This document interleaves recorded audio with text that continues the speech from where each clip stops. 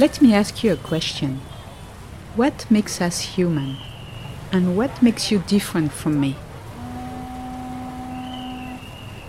In my podcast, I invite guests who have moved because their life experience, away from the cultural roots, can help us understand what we have in common as human beings beyond our diverse heritage. My name is Valerie. Welcome, Perfect Stranger.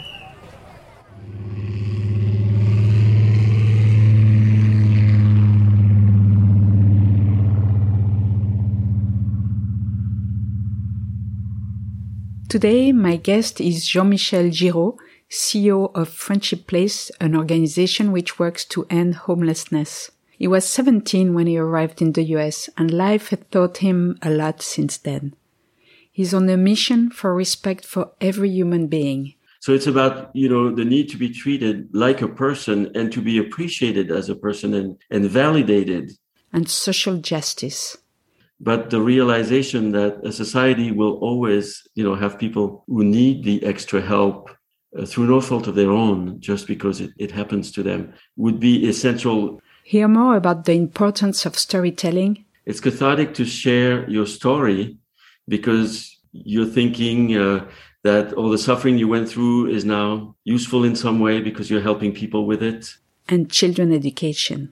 Some parents probably are not careful enough how they portray things, or in some cases, their views are just full of hate. What do we do about that? How do we get children out of that mindset when they've been exposed to all that?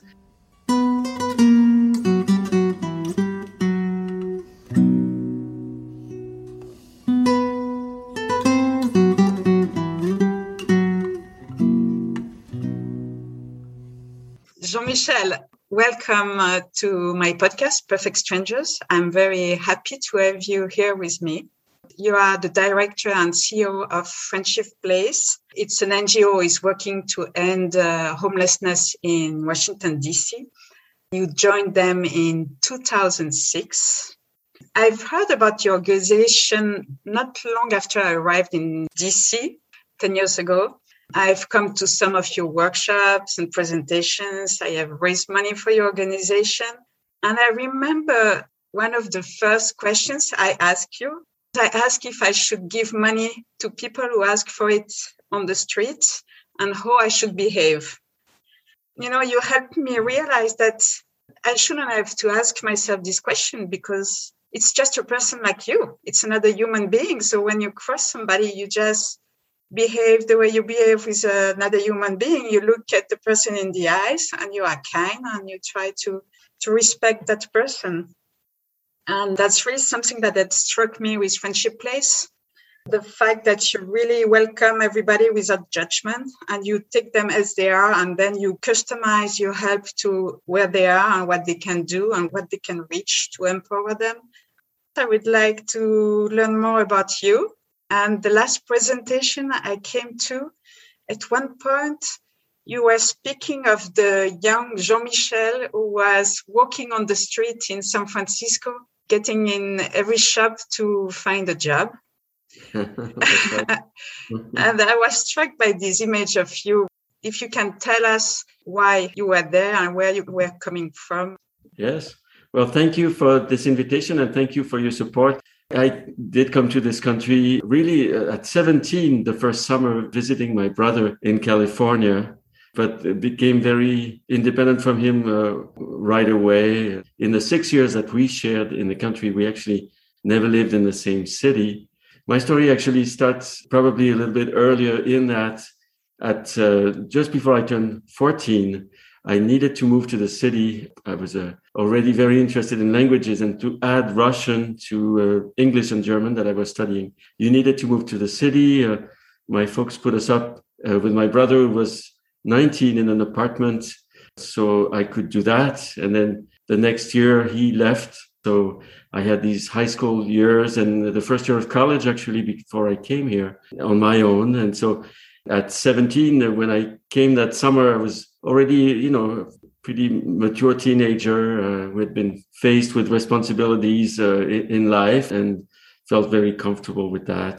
I'm also gay. I'm a member of the LGBTQ community. So when I went to San Francisco after visiting a friend who had shared the apartment in the city with us and who was from Alameda. She was an exchange student, and spending the 3 days we spent with her and her folks. And then you go, of course. The drop-off was in the Tenderloin of San Francisco. And I felt comfortable and decided that, well, instead of going back to Southern California, where my brother was sharing an apartment with some friends, I would just stay in the city and rent a room for a few days.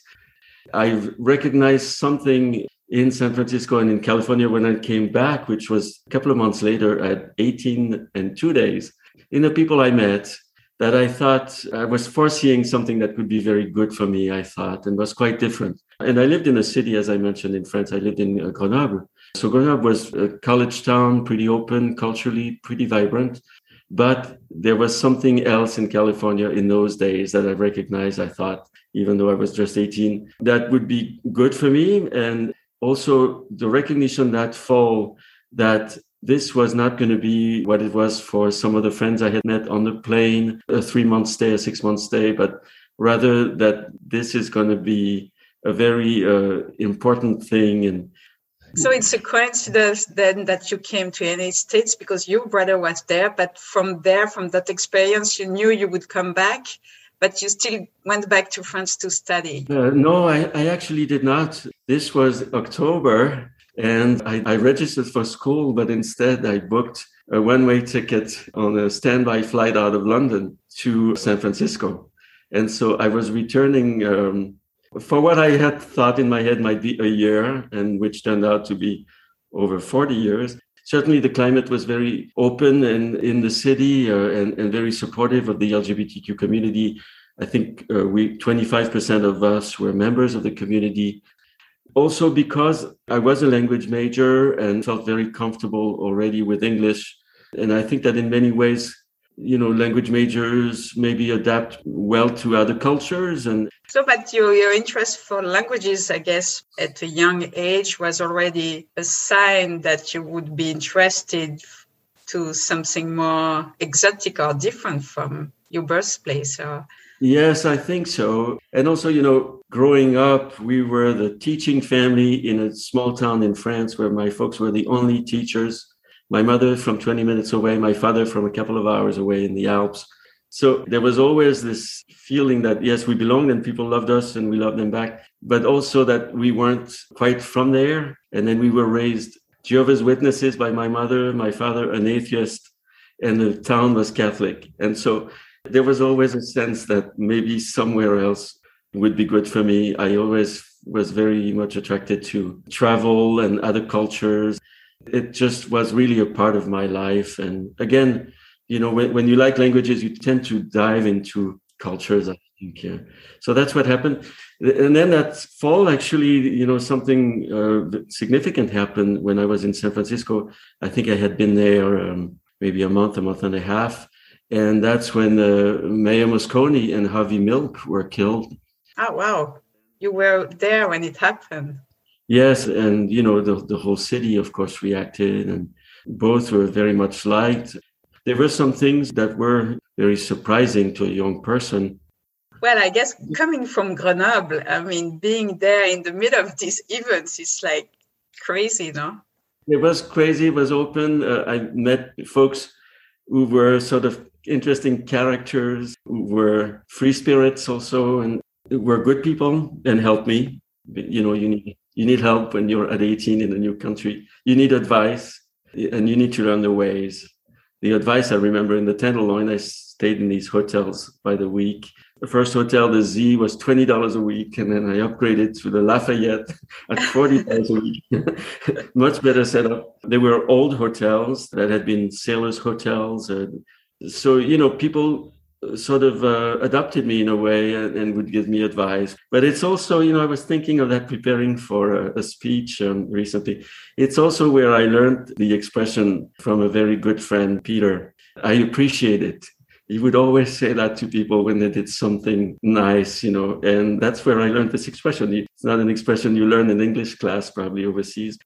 I was aware of some street homelessness, but not a lot, because there were these hotels where for $20 which all in all in 1978 was not that much money. You could raise that money, you could do some things to get it. And so the hotels took a lot of people off the street. What is happening now is that these hotels are gone for the most part. So then at that time, it's not when you were in contact with homelessness. It came later in your life. Was it a coincidence that you applied for this job and they were taking care of homelessness and not other issues people can have in their life? Well, I was in psych rehab and addiction, and coming from developmental disabilities, that was my first job. I started by volunteering in group homes where I knew some of the staff and got interested in the field. And this was in developmental disability. So this was 1982. We were in the height of the deinstitutionalization movement in Massachusetts, bringing people out of the state schools and state hospitals. And there was a really strong sense of mission, purpose, meaning for me. I had done a lot of work in hotels, restaurants, tutoring French, these kind of things, and they were fine. But I wanted to do something that was meaningful, and certainly to get involved with the movement at that time was, because we actually saw, people as they first arrived from these state institutions. Of course, they had been subjected to substandard care in many ways, to abuse and all the things that were wrong with these institutions. So there was a sense of social justice that we were helping people move to community settings and helping them get started and start a new life. From there, I was cross-trained in mental health. Always admired coworkers who had a sister or brother who had a developmental disability for their commitment. And then when I got cross-trained and reflected on this, I realized, well, that's why I came. I came from a family where there was depression, which was significant for us. So that's about where I was when Friendship Place advertised. They were looking for an executive director. They wanted things to change. The board had been running the organization in many ways. It wanted to stop doing that. It had wonderful grassroots practices that it had developed one at a time and wanted more rehab-like practices. And I was trained in all that. So hence, the fact that they brought me on board, and then we took it from there. And as you know, because you've heard me speak before, as a coincidence, my brother happened to be homeless right here in Georgetown about 2 years before I came to the States. So, of course, when you're a homelessness family member, mental health family member, addiction too, I think that for some of us, the field becomes a calling. And for me, certainly, there's always been a strong sense of social justice. So beyond the family realm, right, beyond what I saw when I was young. And it's really the fact that we absolutely have to build programs and practices that treat people with dignity, respect, let people make their own choices, drive their own process. And all these key ingredients need to be there. And so for me, I think that's been essential in my commitment. But coming back to what you just said about treating people with dignity, and I was thinking at one of your presentations, you were speaking about what are human essential needs. And if you can come back on that. Well, essential needs are a place to live, a job if you can work, and most of the people we meet can work and some can't. And life with quality, with friendships, relationships, a life that's fulfilling, where your medical needs are met, your psychiatric needs or addiction needs, if any, and at your own pace, you decide, you make the decisions. We don't make decisions for you. So it's about, the need to be treated like a person and to be appreciated as a person and validated. The need for staff and volunteers not to see you as a file, as a case history or a case study, not at all, rather as a whole person to help you grow in a holistic way. We're at the core of, I think, something very special in the development of community-based programming. We're probably one of the last disciplines to develop its programming. We came after, developmental disabilities, after mental health in the community. Now is our time. And I always say that it's a really exciting time to work in homeless services because we're developing the practices around people and around their needs by listening to them as we go along.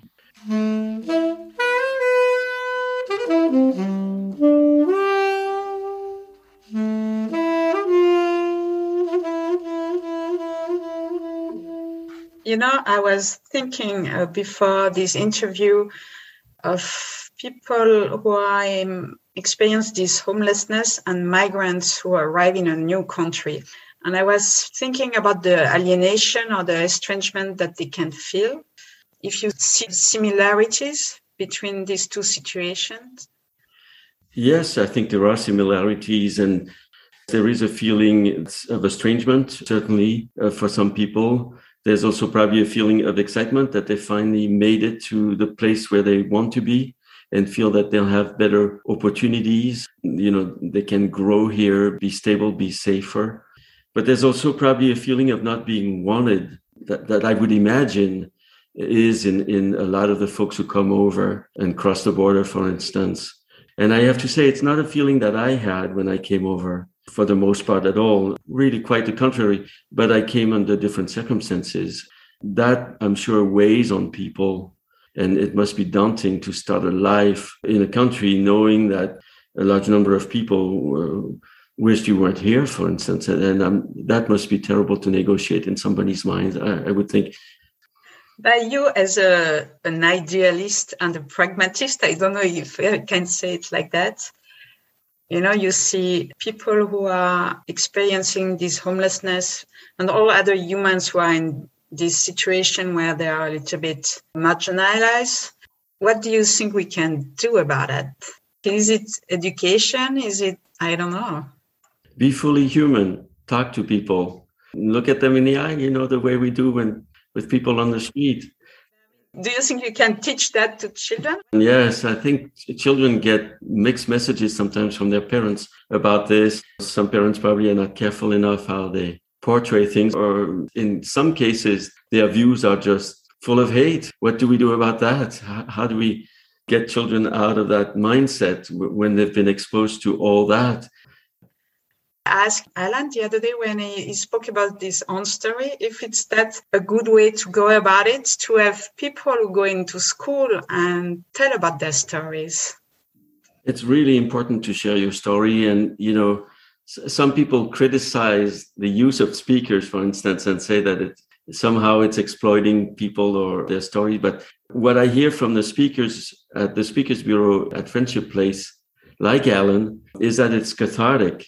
It's cathartic to share your story because you're thinking that all the suffering you went through is now useful in some way because you're helping people with it. You're talking about it. But I think that the more we share our stories, the better off we are. If we try to put a cap on what happened to us, that represents maybe even a form of trauma.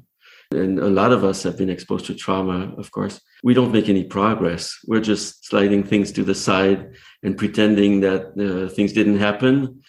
You feel a lot better if you're a lot more open about what happened to you. And then the benefit to the community is huge because people understand this is now somebody who has been there, somebody who has been on the street, who has found food wherever they could, who has slept, with rodents around and shares that. Then you can't help but grasping that, hey, this happens to people. So, in the crowd, there are a lot of sympathetic people. Worldview, this expands, but there are also folks who are probably thinking, why are we having these services? I get those comments like, can't people take care of their lives? Why are people doing this? And then they need the services. Well, listen to the speakers. Can happen to anybody. A car accident, the end of a job, people staying in place too long, paying high rent. And then it happens. And I think families of choice are important for us at Friendship Place. We were talking about how I got here. Certainly, as a young person who is now living very far away from your family, you have a tendency to have people around you who form a kind of family, who support you. And I think that in those years, in particular, for the young people we serve on the street and help them into housing and jobs, that feeling is especially strong. You can help one another and build a family of choice, which is a solution in itself. The family of choice. I like this expression. It's true. It's very important, especially when you move to a new place or you can't have relationship with your family. There can be all kind of reason why you don't have contact with your family. And, when you were speaking about the essential human needs, I was thinking of that also. Every human being needs connections. And that's why, it would be so much better in society if we could all work together. And some people stopped getting stuck on differences or what they perceive as differences, which in the end are just topical. They're not essential. They're not deep. That's key. And we certainly also see it at Friendship Place for recovery, from addiction. People change in addiction recovery for other people, for their community. They make an effort to go a little bit further with the way they're managing their addiction. And so it's essential, we see that. And we actually now take it all the way to job placement when I speak on that. The fact that, if people are in functional addiction, it's really important to help them get a job if they can carve out the 8-10 hours it takes to do that and to be successful on the job. And it's not at all ours to be judgmental and say, no, I can't put you in front of an employer because you're telling me you're in addiction and you're still drinking or using drugs. Rather, go ahead. You're telling me you can do this.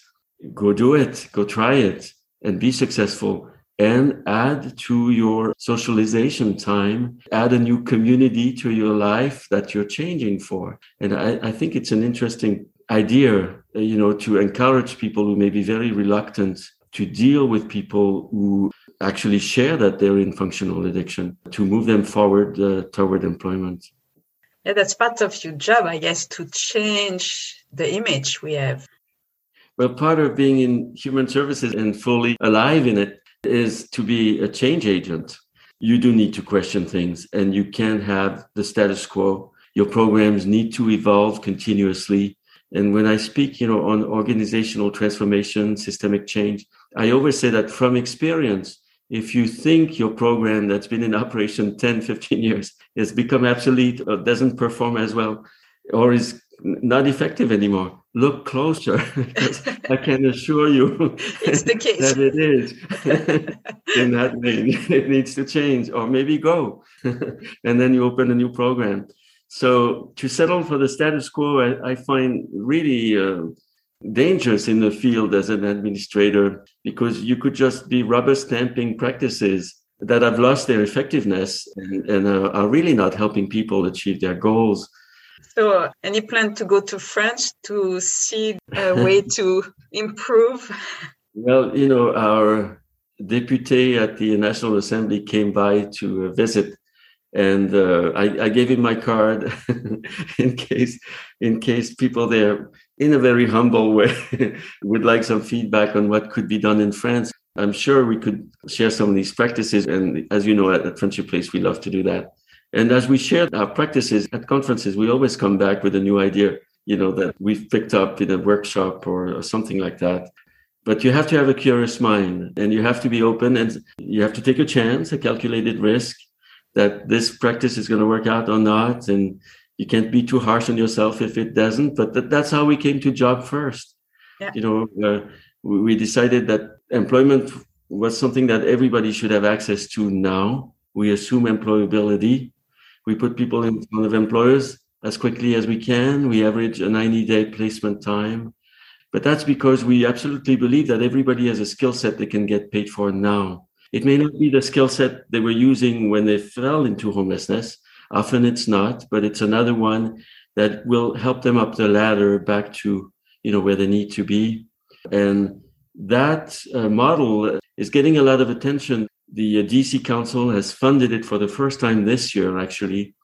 It's nice to see that a practice that started just from observation, from talking to people, is now being recognized. And maybe it can be an example for other administrators out there, certainly to change what they do around employment.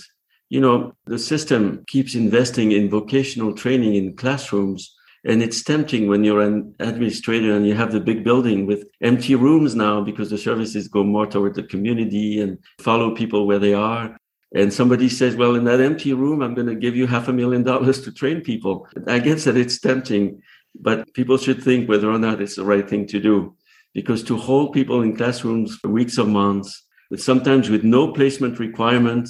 And another time I was in California, and the folks showing me their programs were very proud of the fact that they place people at 50%. You have to think of where we're going with this, and you have to think of what the other 50% must have felt like after that training program, which is a promise. I really think that everybody in that classroom thought that they would be part of the first 50%, the one getting placed, right? We have to think of what it feels like to be on the other side of the table, asking for services, agreeing to participate in servicing, showing that kind of trust to people that you may just have met or that you've known a couple of months. That trust is huge. And the time also that we use when we work with people is essential. It's not our time. Our time is accounted for. We have a job and a place to live. We know what we're going to eat tonight. The folks we meet don't often, whether they don't have a place to live, of course, for the majority, or they don't have a job, or etc. So the time we use is their time, and it's really important to think of that and to use that time effectively and to have this encounter with the person produce results that come in a timely fashion. I remember when I heard you said that the first time, I thought, wow, that's not common. I mean, people who are helping other people never think of that. They always think, okay, what I'm going to offer them, but they never think of the person. And as you said, the trust she has to put, the time she has to spend, and what does it mean for that person. I'm sure very few people think about that. And also to think of what you know and what you don't know, and the practices that you may have been trained in, including in school, but when you come out to community-based programming, they don't seem to be working anymore. And to have the courage to say, we can't do this anymore. I can't do this anymore. I need to open up my practice. I need to grow as a practitioner. You know, the way you approach with the person as the same level as you, and you listen, and they can give you insight of what you should do to help them. I mean, that's a very humble position, and I think it's very effective. Well, humility is key in the field, and I think we should all show as much of it as we possibly can. Kindness also, to be kind to people, to be kind to one another as co-workers, as members of the same community. And then, yes, you know, we're all the experts in our own lives, in growing it, in achieving our goals, in deciding where it needs to go, this life of ours. And so to realize that the folks we deal with who come to us for services are the experts in their own lives. And we have some tools that we can share with them. But always, you know, in rehab, having the conversation in the middle, never pulling it your way and starting to make the decisions for the person, setting goals for the person somehow. You explore, and through this exploration, you find new ways, you find new directions and tools even. And never, of course, any rehab from above. Never the feeling that because I'm here and you're across the table and you're looking for help, somehow my position is above yours. Always on an even plane. And you have to really be able to show that and put people at ease and reach out so that the person feels that here I'm a person. For some staff, it comes naturally. They can naturally communicate that way, respond to people. And for others, they need to learn it. And that's all right too. But learning it is essential. We have spoken a long time, but if you would like to add something. Well, you know, for people to get involved and to find out what they can do to help people experiencing homelessness, to help us carry the message that, again, homelessness is not a personal trait. It's not a character trait. It's a circumstance in life, and it can happen to people. Also to carry the message that everybody deserves a proper place to live, and that we can, in fact, end homelessness in this country, that the amount of money that is required, the investment required, is not something we cannot afford as a country. So why aren't we doing it? That's a good question, but that should be the subject of another interview, because I guess there is a lot to say. Values, priorities, some of the values we were founded on in this country that people have sort of do for themselves. But some people cannot. And increasingly in this economic system, people are falling through the cracks in higher numbers because housing is getting more and more expensive and because salaries, wages are not following. But the realization that a society will always, you know, have people who need the extra help through no fault of their own, just because it happens to them, would be essential. We're trying our very best, all of us here who are involved in the field, to end homelessness in another way, and that is to build systems strong enough to catch people on time so we can end chronic homelessness and make homelessness as an experience rare, brief, and non-recurring. I trust you're going to go on with your fight. And again, I'm very admirative of the work you do and the very smart and respectful way in which Friendship Place is doing it. So thank you very much, Jean-Michel. It was a pleasure to discuss with you today. Well, thank you so much for this opportunity. It was great to talk to you. Be well. Yes, thank you. You too.